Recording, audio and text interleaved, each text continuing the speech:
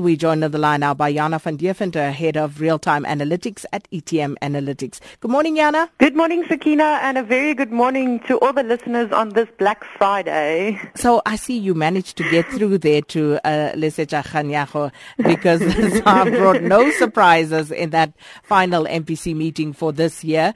The benchmark repo rate kept unchanged at 7%. Anything else interesting from the bank's policy statement? Sakina, we have the view that the SARB rate decision yesterday was a bit of a non-event, to be honest. The bank maintained quite a cautious stance on monetary policy. They are still concerned about the rand being quite volatile, especially through the course of recent weeks. And the governor highlighted the need for the bank to be vigilant in these uncertain these uncertain financial market environment. But for the time being, the inflation outlook is unchanged, even though they noted some moderate risk to the top side. And they're still a bit weary of taking any rash decisions at this point in time. And we think it's encouraging that the bank pointed out that rather than taking any action based on speculation about what the outcome could be of a Trump presidency or, more Fed tightening or even, a possible downgrade for South Africa to junk status, the bank is rather adopting a bit of a wait-and-see stance, and they will take what they deem is the appropriate course of action on monetary policy once they can better gauge what these events mean for South Africa. So for the time being, we still think that the inflation outlook is neutral. I beg your pardon, the repo rate outlook is neutral, and we maintain the view that as we move into 2017 and possibly see inflation coming down a bit, the SARB might ultimately adopt a bit more of a dovish stance and start consider interest rate cuts through the latter part of the first half of next year and into the third quarter. So for the time being, not much new happening on the interest rate front. And then, of course, Jana, focus is now shifting to the Moody's Credit Review report, and that will be released after the local close today. So what are we expecting there? So, Sakina, we chatted about this earlier in this week as well, and maybe just to recap what we discussed then. At this stage, Moody's rates South Africa as Baa2 with a negative outlook, and this is one notch above where Fitch and S&P rate South Africa and 2 notches above junk status.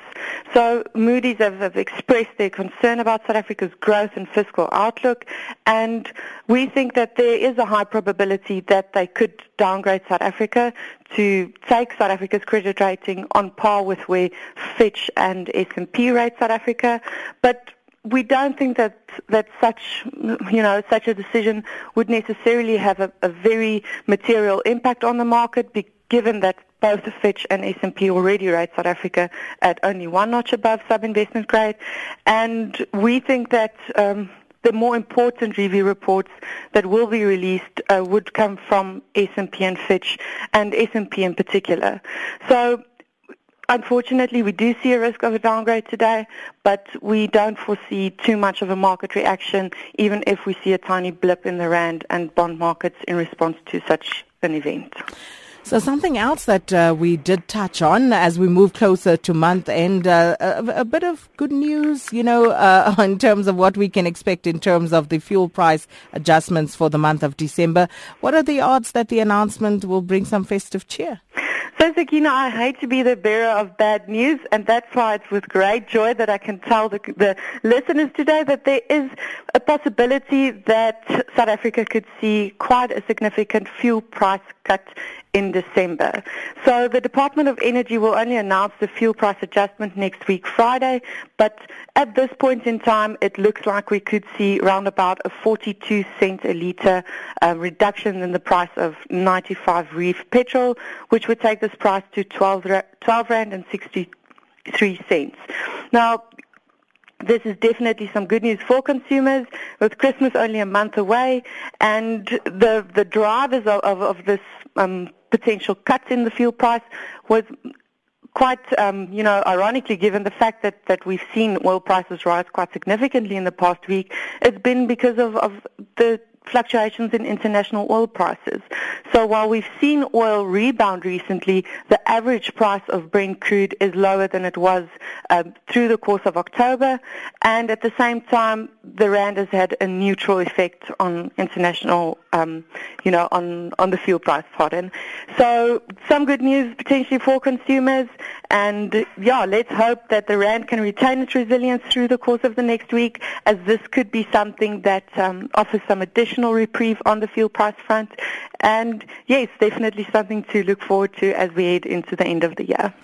Let's not spoil it. Let's leave it right there, Ayana, and have yourself a fantastic weekend.